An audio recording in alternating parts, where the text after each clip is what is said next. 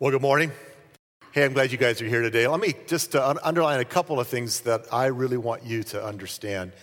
Pastor Matt mentioned that we've got water baptisms in 2 weeks. And I, as the senior pastor, want to challenge, encourage, underline how important it is for you to do that. 7 of you picked up New Believers packets last weekend. Every weekend, 3 or 4 of them get picked up. And if you've been here, I don't care if you've been here for a month or 10 years and you've not been baptized in water, after the service, back there by that little lamp and the Love Connect serve booth in the back of the room, Pastor Nate will be there. And even if you can't attend the First Steps class, we'll take care of you. We'll rerun that class every month. And so I want you to go back there after the service and say, you know what, it's time for me to obey Jesus, make my public declaration of faith. We celebrate it. We bring the tank in. We heat it up. Only we don't just put jets in the water. But other than that, we're good. So I want to encourage you guys to take that step of faith, and after the service today, sign up for that back in the back. One other thing I want to mention, you might have noticed if you've been following our Facebook page, East Point's or mine or Pastor Jeff's, that his book came out this week. And I want to encourage you to pick that up. It is an excellent. In fact, it's one of the, I know I'm a little biased, I'll grant you that, but one of the best books I've ever read on the Holy Spirit. Jeff is an incredible communicator, a funny storyteller, and an incredible theologian. He will have his earned doctorate here by summertime. And this guy put together, I don't know, how many of you have read Forgotten God by Francis Chan? Well, this is Forgotten God on steroids. This is way better, and I believe it really is. It's a gift. I want to encourage you to pick one of those up. And you can order it online and encourage Jeff. It's kind of amazing, really, if you think about it, that in one little church in the backside of nowhere that there are 2 published authors. And it really is pretty incredible. So it's something we can celebrate that God's doing and that he's extending our ministry really throughout the world in ways that continue to surprise me. Well, last week we started a brand new series called The Signature of Jesus. And what we're doing is we're going to walk through the book of Mark. It's going to be a little longer series than we usually do, because there's 16 chapters in the book of Mark. We're going to take one chapter and pretty much one big idea out of each chapter each week. And so we'll be in this for a while. We're calling this the signature of Jesus because, as Pastor Jeff mentioned last week, the signature of someone symbolizes something about them. It's their mark on something that matters to them. And I want you to know, and we're going to say this again and again, before we get done with this series, you're going to say, I got it already. We want you to know that our hope is that you'll be marked by Jesus. I believe the Lord has led us into this season, into this book, into this time, and that God's intent is for you to be deeply marked by his teaching, by his life, by his love for you, and that it will mark you in ways that will encourage you to fall more deeply in love with Jesus. Now, we want you to know more. Obviously, we're going to walk through information, stories about Jesus, his teaching, but most of all, and I mean most of all, what we want is for you to be radically changed by an encounter with him. That's my hope. That's my goal in this. And here's my belief, and I want to encourage and challenge you to do something. Would you each week read through the book of Mark? And I don't mean the entire book, though some of you might be able to do that. But, you know, next Sunday will be in Mark chapter 3. This week, read Mark chapter 3. Read it from 3 or 4 or 5 different translations. Read it every day. Just pick it up, and I know this is a little disgusting, but put a Bible in your bathroom. 1 chapter is 1 sitting. You can get it done. Hey, we are what we are around here, and we're pretty real. But anyhow, I want to encourage you. Read the chapter 3 and get prepared for next week, and come really with your hearts open to be marked by Jesus. Last weekend I spoke at a fairly large church out of town, and I've had lots of opportunities because of my book to be speaking, and I love being here. I'm going to be back for a while. That's good. But I had a woman come up to me afterwards, and she said to me, I got to tell you a story. I said, I love stories. Tell me your story. And she said, my son was a heroin addict and far from God. I've been praying for him for years. Came to Christmas Eve services at that church that I was speaking at, which, by the way, is why we do Christmas Eve services, so that you can invite people that are broken and lost and far from God. And that's why we do what we do around here. She said, my son came, and he was finally desperate, finally broken, and he gave his life to Jesus at one of the Christmas Eve services. And I thought, that is so cool, thank you. And she's crying, and she's telling me a story. She says, no, it gets better. She said, I had already bought him your book, Epic Grace. I wanted to give it to him for Christmas. I bought it before I knew anything was going to happen with him on Christmas Eve. But can you imagine the excitement in our family when I said, son, I'm so glad you're back. I'm so glad you gave your life to Jesus. This was last night at Christmas Eve. I've got a book for you. She said, I just need you to know that my son is changing because of Jesus in his life, because of this church, and because of things like your book, Epic Grace. And you need to know this. That's what I live for. If you've been around here any length of time at all, you know that I live to see people radically changed by the radical love of God. And that's what we do here. And there's a little bit of me, and I'm passionate about this today. If I sound like I'm preaching, I'm just passionate, okay? Guys, the reason we're here, the reason we do what we do is because we need a daily radical encounter with him. Now, when you first came to faith, when you first said yes to Jesus, you had an encounter with him. And you know that moment in your life, everything changed. But here's the deal. Jesus wants you and me to have daily encounters with him. It's not just something that happened back in 1962. Not something that happened back, 10 years ago or last week. What he desires for you and me is that we would have these daily encounters with him through, and that's why I love Jeff's book, through the work of the Holy Spirit in our lives, transforming us, changing us, wooing us, making us fall more madly in love with him. And radical encounters with him is something that he wants us to have all the time. And my concern, my fear is that sometimes, and I've done it so I own it, sometimes we come to places like this, gathered on Sunday morning to worship God, and just a little bit of us maybe go through just a little bit of the motions. And we're here, it's good, we're church, we're supposed to go to church on Sunday, and isn't God proud of me? I drove through the snow, and I'm here, and yet we don't really come with hearts that are expecting God to encounter us, expecting him to transform us and to change us. Maybe it's one thing God the Holy Spirit will put his finger on in your life today. One thing that he'll remind you about today that has the potential of transforming you again and molding you again into the image of his son and causing you to leave here today more like Jesus. And that's why we're here. Today, I want to help you understand why Jesus pushed so many buttons in his time. And frankly, I might push a few of your buttons today as we walk through this. But you need to know this. If you've not read the Gospels, if you've not read the New Testament, let me just tell you, everything about Jesus, about his life and his ministry, ticked off the hyper-religious and the hyper achieving Pharisees, the religious right of his day. And he pushed their buttons again and again and again. As Jeff covered last week, certainly the main reason why these Pharisees, the hyper-religious of his day, despised Jesus is because he claimed to be God, and he did.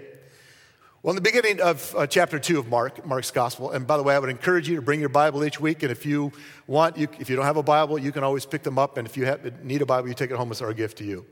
But in Mark's Gospel, chapter 2, Jesus is teaching to a crowd. He's in a home, and it's just jammed. Most homes in Palestine at that time, at the most, could probably hold 50 people. But I mean, they are jammed in there. It's sardines, and they're everywhere. And then 4 guys are trying to bring their buddy, who's paralyzed, on a mat to Jesus. They couldn't get through the crowd, so somebody had the bright idea, let's go to the roof and tear it apart and drop our friend down in front of Jesus. Now, can you imagine?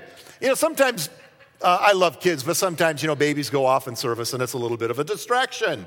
Or the lights go out and it's a little bit of a distraction. Or mic doesn't work. It's a little bit of a distraction. Can you imagine if all of a sudden this thatch roof with clay is starting to be torn apart and there's all this noise and there's dust and it's messy and you're thinking, what is going on? And all of a sudden, these friends are lowering their buddy down in front of Jesus. Now, Jesus' reputation for healing was spreading like wildfire. And everyone expected Jesus to heal this guy. But what he did surprised them. He forgave this man of his sins. Mark chapter 2, verse 5. When Jesus saw their faith, the 4 guys and this man, he said to the paralyzed man, son, your sins are forgiven. Now, how do you think they felt at that moment? That's cool, but that's not exactly why we brought him. We were hoping maybe you'd heal him. Well, he said, son, your sins are forgiven. Now, some teachers of the law, the Pharisees, the hyper-religious, the overachievers, were sitting there thinking to themselves, why does this fellow talk like that? He's blaspheming.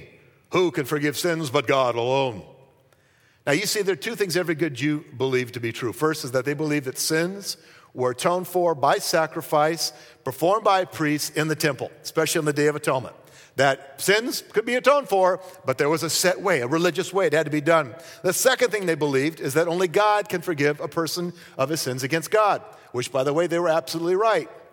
Jesus knew this. He grew up surrounded by Jewish law, Jewish teaching, and he knew exactly what he was doing and the fuss that he was about to create with the Pharisees. He was not a priest. He did not offer the proper sacrifice. There was no lamb laying around there just for him to say, well, wait, time out. Let me just sacrifice this lamb and forgive this guy his sins. But Jesus forgave this man his sins, and it was an implicit and an unspoken claim of his divinity.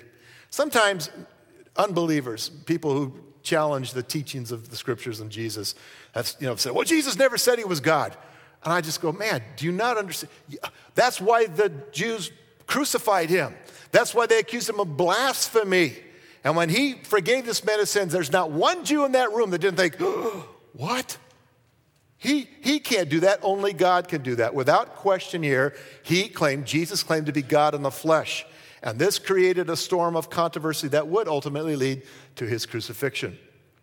Because the religious rulers rejected Jesus as God's son and as their Messiah, they accused him of blasphemy. And according to the law, that meant that he needed to be put to death. Like Jeff said again last week, the Messiah the Jews expected was not the Messiah they got in Jesus. And for over 2,000 years, the question men and women have struggled with is, who is Jesus? Who is he? A good guy? A prophet? Even Muslims will teach that Jesus was a prophet. Was he a teacher, a miracle worker? Was he a crazy lunatic, some whacked guy? Or was he, in fact, God and God in the flesh? And honestly, your answer to that very question determines everything about everything. Now, if you've already made a determination, then you know that it has affected you profoundly. If you're investigating Christianity, I just need to tell you, your answer to that question, who is Jesus, will profoundly affect everything about everything. Because if he is the Savior, and the only way, the only truth, and the only life, as he claimed, the only way to relationship with God, John 14:6, then he becomes the sun around which the planet of our lives must revolve around. If he is God, and we accept that reality, then he must be at the center of everything, every decision, and every part of our lives. Jesus isn't just an add-on.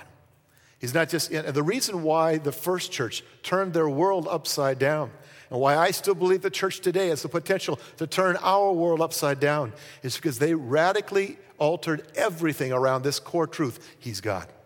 He gets to call the shots. He's Lord. He is God and I am not. He's the one I'm going to follow. I'll do everything I can, anything I have to follow this man. Now, some say all rivers run to the sea. All roads lead to God. And that's often called Unitarianism, and it's very popular in some circles. But you need to know, and there's no question about this, that is not what Jesus taught or believed. In fact, he even blew up the idea that just being religious or Jewish was good enough. He taught that no one can be good enough in their own efforts, which is precisely why we needed a Savior. We need him, his mercy, his grace, and his forgiveness if we are to enter into eternal relationship with the Father. So he pushed those buttons. So let's move on. Another reason why Jesus pushed so many religious buttons in his day was that he broke a lot of religious rules. Mark chapter 2, verse 18 to 22, Jesus is challenged about fasting and the fact that his disciples didn't do so. And his response is very interesting there. And I would encourage you to read that on your own. In the last part of the chapter, in verse 23 and 28, Jesus and his disciples broke one of the biggest religious rules of the day, the rule about not working on the Sabbath. And in verses 27 to 28, he sent the Pharisees into a tizzy again when he said the Sabbath was made for man, not man for the Sabbath. And that would rock their world right there. What are you saying? What do you mean? It was one of their biggest rules. Thou shalt not work. Thou shalt keep the Sabbath holy. Verse 28, though, he went on. He said, so the Son of Man is Lord even over the Sabbath. And boy, did that send them into a hissy fit. You're saying you are Lord of the Sabbath, that you're God? Yes, he did. And nothing ticks a rule keeper off more than breaking the rules, especially if you claim the right to do so as God, as Lord. Jesus claimed to be God, and now he confronts a religious system that had become all about following the rules rather than about true and meaningful relationship with God. But there's one other thing in this passage, and that's what I really want to zero in on today. It's Mark chapter 2, we'll pick it up verse 13. And what we see here about Jesus is his love and acceptance of the outcast and the social rejects of the day. And he was constantly getting in trouble with the Pharisees for this. Mark 2, let's pick it up verse 13. Once again, Jesus went out beside the lake. A large crowd came to him, and he began to teach them. And as he walked along, he saw Levi, son of Alphaeus, sitting at the tax collector's booth. Now, Levi is also known as Matthew in some of the other Gospels. It's common for men to have two names. He was Matthew Levi. And Jesus says, "Follow me." And Jesus told him, and Levi got up and followed him. Verse 15, while Jesus was having dinner at Levi's house, many tax collectors and sinners were eating with him and his disciples, for there were many who followed him. Many what? Sinners. Verse 16, and when the teachers of the law, who were Pharisees, saw him eating with the sinners and tax collectors, they asked his disciples, "Why does he eat with tax collectors and sinners?" And again, he's breaking another law you didn't ever associate. You certainly wouldn't break bread with sinners and pagans and people like this. And Jesus, verse 17, I love this on hearing this, Jesus said, and he looked right at these guys, "It is not the healthy who need a doctor, but the sick. I've not come to call the righteous, but sinners." You need to understand that Jesus' behavior here was terribly offensive to the pious Pharisees. Levi, also known as Matthew, was a despised tax collector who worked for Herod Antipas, the Palestinian governor, so to speak, the puppet Jewish ruler of that area, who worked for the hated Romans. And so Matthew Levi was considered a collaborator who supported Roman interest in direct opposition to the interest of the Jews. He was hated and despised because he was seen as a traitor to his own people. In fact, you need to know that Matthew was the last person you'd want your son to grow up and be. You would never walk by him with your kids in that area and go, "Hey, look, there's Matthew. I hope you grow up to be just like that guy someday, son." No, never. But Jesus, and guys, we miss this, the power of this, the boldness of this, because we don't understand how despised and hated Matthew was. But Jesus called this low-life scum to be one of his disciples. I was wrestling this week trying to figure a way that we could perhaps identify and put this in a modern context, the offense that the Pharisees felt. And I'll give you my best shot at this. Imagine that there's people down out in front of Deja Vu on Sprague, and they are picketing against sex trafficking. And they're religious people, and they're picketing against something that is horrible. And then all of a sudden, the owner of Deja Vu steps out to the front, and Jesus walks into the picture, and he looks at that guy and goes, "Hey, you, come and follow me." That's pretty much the way they felt about Matthew Levi. Scum, dirtbag. There's no way he would have been ever invited. But the love and grace of God always pushes every button, every self-righteous button in people, always. And then, just to add insult to injury, Jesus goes to a dinner party at Levi's house filled, it says, in verse 15, with many tax collectors and sinners. Of all the religious rules that Jesus broke, this is the one that I want to focus on today, because this is the one that far too many Christ followers fail to understand or to remember. We fail to grasp what Jesus is trying to say here, that he came for the broken. He came for the disenfranchised, for those who are messed up and far from God. That's why he came. Listen again to verse 17. It is not the healthy who need a doctor, but the sick. I have not come to call the righteous, but sinners. I love here. It says in verse 14 that as Jesus walked along, it says he saw Levi. He saw him. Jesus saw something different than what everybody else saw. All the Jews, all the religious, all the people in that area saw a traitor, a collaborator, scum. Jesus saw something different. He saw potential, not just a problem. He saw a man that could become a great apostle and disciple of his. And what you need to know is this is what Jesus consistently did. He saw people differently.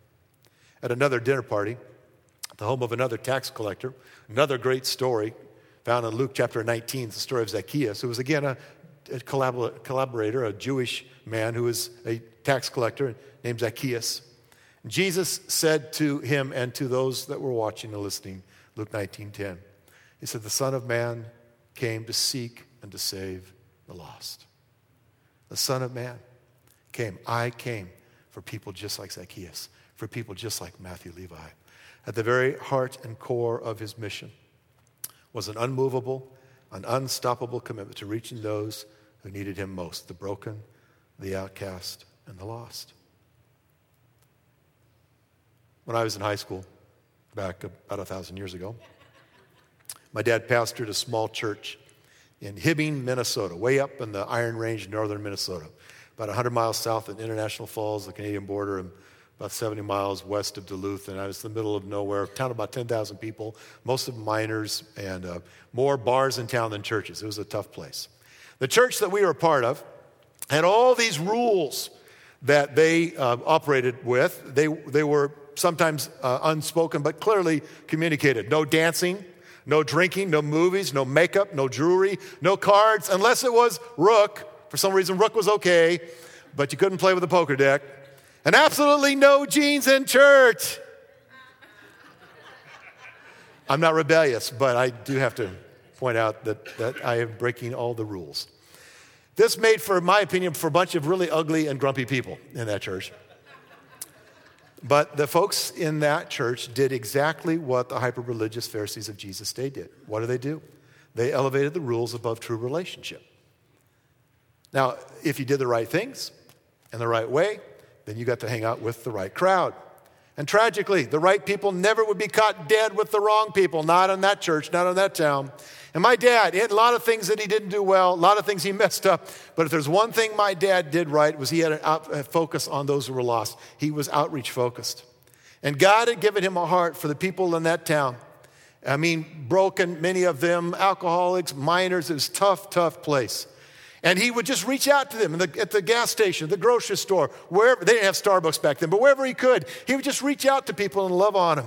And these people started to show up at our little church, and oh my goodness, did that create a big problem. Some of them had the audacity of showing up hungover. They would go to Kagers. Do they still call them Kagers? That's what they call them in northern Minnesota. They go to Kagers on Saturday night and then show up reeking of alcohol and hungover, bloodshot eyes and not doing too well. But they'd come on church.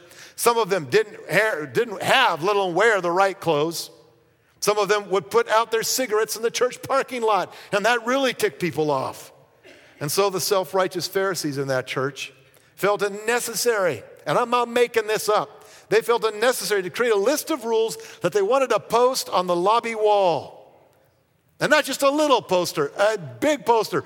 I think it was like 24 things. And to his credit, my dad said, no way. And it wasn't long after that we moved.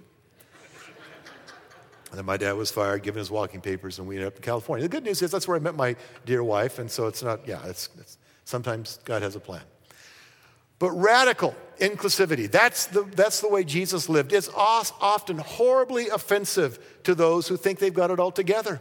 And my dad was radically inclusive with people, and it was horribly offensive to those who thought they had it all figured out. But what you need to know, what I want you to be marked with today in the signature of Jesus, is that was him. That was Jesus.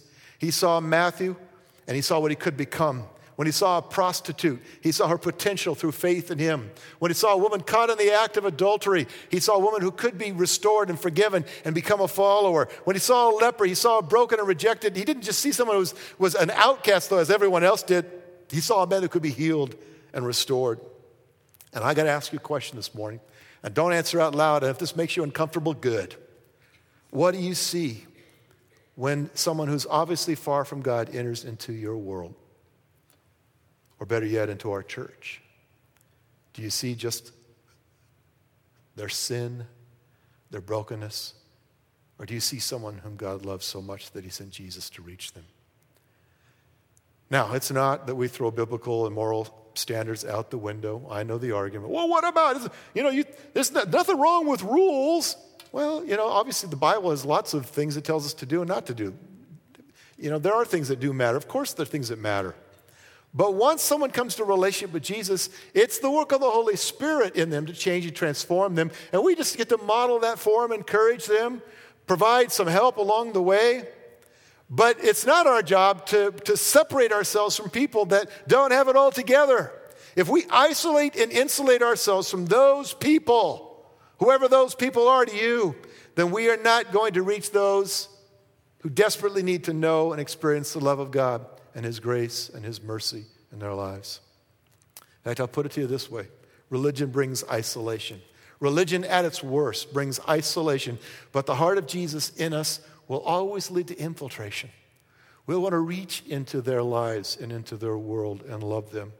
When the lost and the broken come through our doors, we must embrace them as Jesus did. When they come through these doors, when they sit here next to you, please, I beg you, embrace them and love them the way Jesus did. When they move next door to our homes, we must invite them into our living rooms, into our lives. When they end up sitting next to us in school or in a cubicle next to us at work, we must love them just like Jesus loves them. That's why we're here. That's why He came. Now people say, well, what about me? I need to grow and you need to disciple me. Of course we do, yes. And by the way, it's why we've got like no less than 3 or 4 classes mentioned in the program today, in the Pulse. It's why we do things like men's breakfast and women's worship nights. It's why we have all sorts of things, small groups. We provide plenty for you if you want to engage and grow. Mentoring, we have all sorts of things we do for you. But you know why we do those things for you? Not just to make you healthy and pretty, but to give you a heart for those who are lost and broken so that you'll have every tool, everything you need so that you can become whole to reach those who are broken. That's why we do it. And that's why we design our services on Sunday morning the way we do. People say, I just wish we'd worship for like an hour. I just get lost in worship. Well, I love to worship. And we do worship nights from time to time, which usually only about 100 if you show up for. But that's another note. But anyhow, here's the thing, guys. We want you to feel comfortable bringing people who are far from God and to know that when they come here, they'll be loved and accepted and that they can then find what you have found, the love of God, the grace of Jesus. And so we cannot insulate and isolate ourselves from the lost. Now, use wisdom. If you're a recovering alcoholic, don't go hang out at the bars to tell people about Jesus. That's not a good idea. But don't avoid bad places just because they're filled with bad people. Why not? Because that's precisely where Jesus would be. He cared more about the lost than he cared about his reputation among the self-righteous and the religious of his day. And so what's the big takeaway from Mark chapter 2? Well, here it is in a nutshell. Please don't let your religious rules get in the way of meaningful relationship with God or a meaningful relationship with the people he came for. Jesus associated with tax collectors, prostitutes, Samaritans who were considered half-breeds by the Jews, people who were considered unclean and social outcasts of his day. Those are the people Jesus connected with. Let's do the same. Jesus was considered outrageous, sacrilegious, absurd, shocking, and even sinful. And he pushed all sorts of religious buttons because nothing mattered more to him than being the good news and bringing the good news. And both are important, being and bringing the good news to those who are far from the Father. Let's do the same. Let the heart of Jesus become your heart. Fall even more madly in love with him, the one who gave up everything, even his own life, to restore you and a lost world to relationship with God. And let his passion and his mission become your passion and your mission. You know, there are a lot of things we can care about, a lot of things that we're passionate about, a lot of things that we want to invest our lives in. Some of you have natural bents that you just, people start talking about that, you get all excited. That's great, that's cool. I'm not saying nothing else matters. What I'm saying is compared to the kingdom, compared to Jesus, nothing else matters. Compared to him reaching people that he gave his life for, nothing else matters. Our convenience, our comfort, our safe little nice neat world doesn't mean squat. What matters is that we have his heart and that we love people the way he did and that we reach them the way he reached them. Jesus said it one last time. What was his mission? Verse 17, it's not the healthy who need a doctor, but the sick. Ever hung around sick people before? Not always easy, not always fun.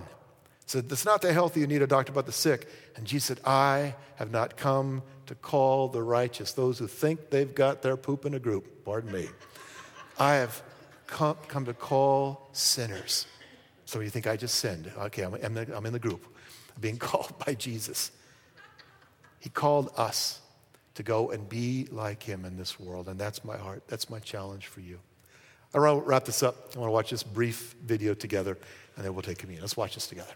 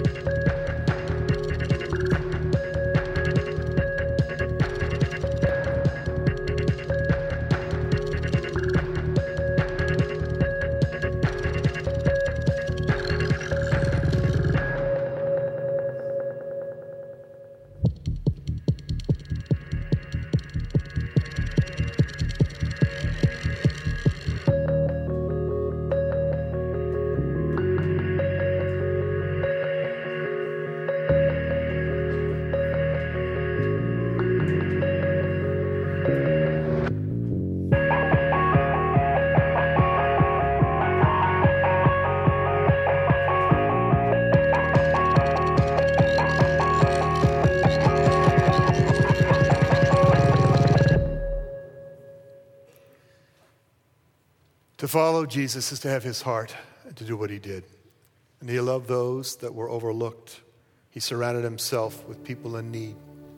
He embraced the sick, the broken, and the unrighteous. And if we take anything away from Mark chapter 2 today, and there are a lot of things that we didn't even talk about, would you take this away? A desire to have more of his heart. For the people you live next to, work next to, go to school with. To love them, accept them, to embrace them, to be the good news and to bring the good news to them just like Jesus did.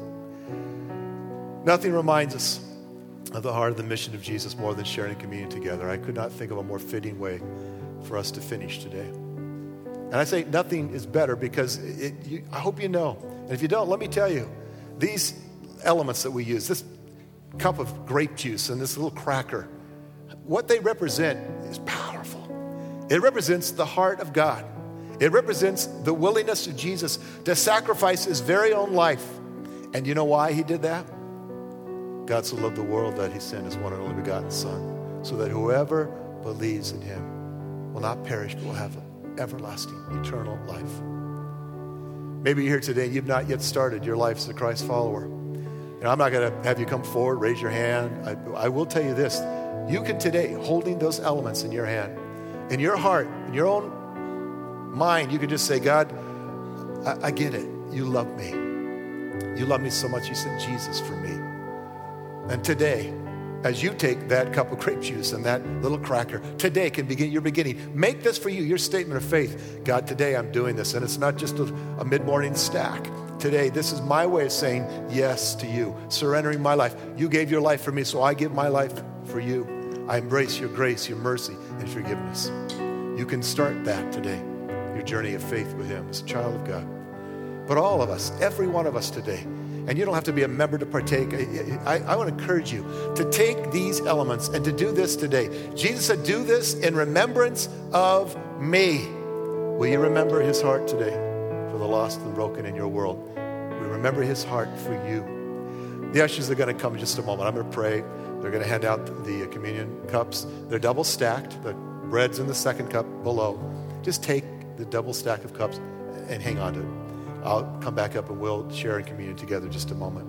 But I want to pray for you. Let's pray together. Father, thank you for sending Jesus.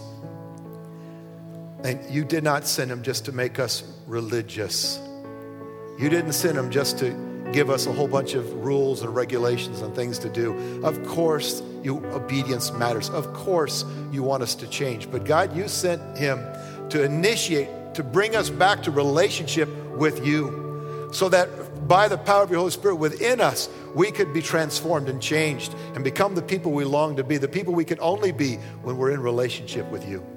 Today, for those few who are here that will begin their life as a Christ follower, even as they take communion, as they say yes to you, God, show them that no sacrifice, nothing you made was meant more to you than this moment for them. This is why you came, for them to say yes to you, to love you.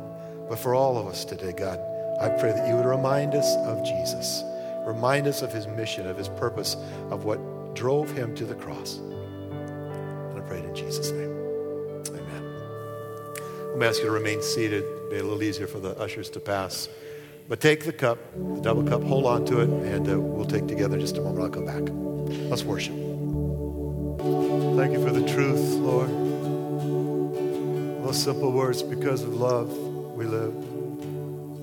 Because of love, Lord, we can live for you and through you and in you. Because of what you did for us, we have eternal and everlasting hope now. And God, I will not rest. I will not stop. I cannot, Lord, until my neighbors hear about you. Until the family members I love, Lord, that are far from you say yes.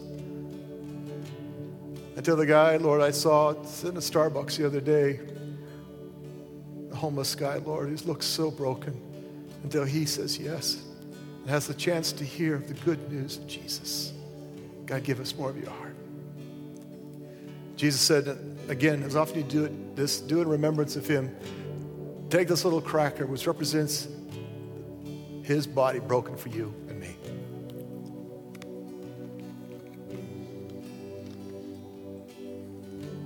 Thank you, Lord.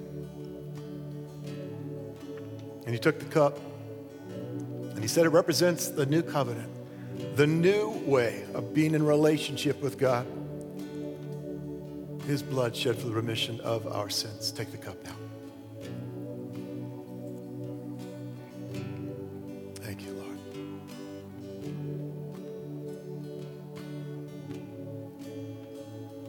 Change our hearts, God. And even at the risk of pushing buttons of some of the self-righteous around us, God, I pray that you would thrust us in the midst of the darkness, that we can be the light, just like you were, Jesus. And I pray it in your name. Amen. Before you go today, a couple things. One, if you did today, took communion as the first time as a follower of Jesus, as a child of God's, back on the tables by the doors, there's a white envelope, says New Believers on it. It's got Bibles material, get you started. It mentions when the next First Step class is coming up. I encourage you to take that. A couple weeks from today, water baptisms. Again, Pastor Nate should be back there by the Love Connect Serve Grow booth. Please sign up for water baptism. It'll happen in 2 weeks. And prayer team will be down front. If you need prayer, please come this way. We would love to pray with you. And one last thing I just want to remind you. A couple weeks from today, water baptism. Actually, it's the first Sunday of March that we change the service times. It happens March 2nd or whatever it is. But as you go this week, as you go into your world, I'm looking forward to hearing some stories from you, where you say, I never saw that guy, I never saw that gal, I never really saw them the way Jesus sees them, but this week God changed my heart. I'd love to hear those stories from you next week. And go jump into Mark 3 this week and spend some time hanging out there. Thank you for coming today. God bless you guys. Go in his grace and his love.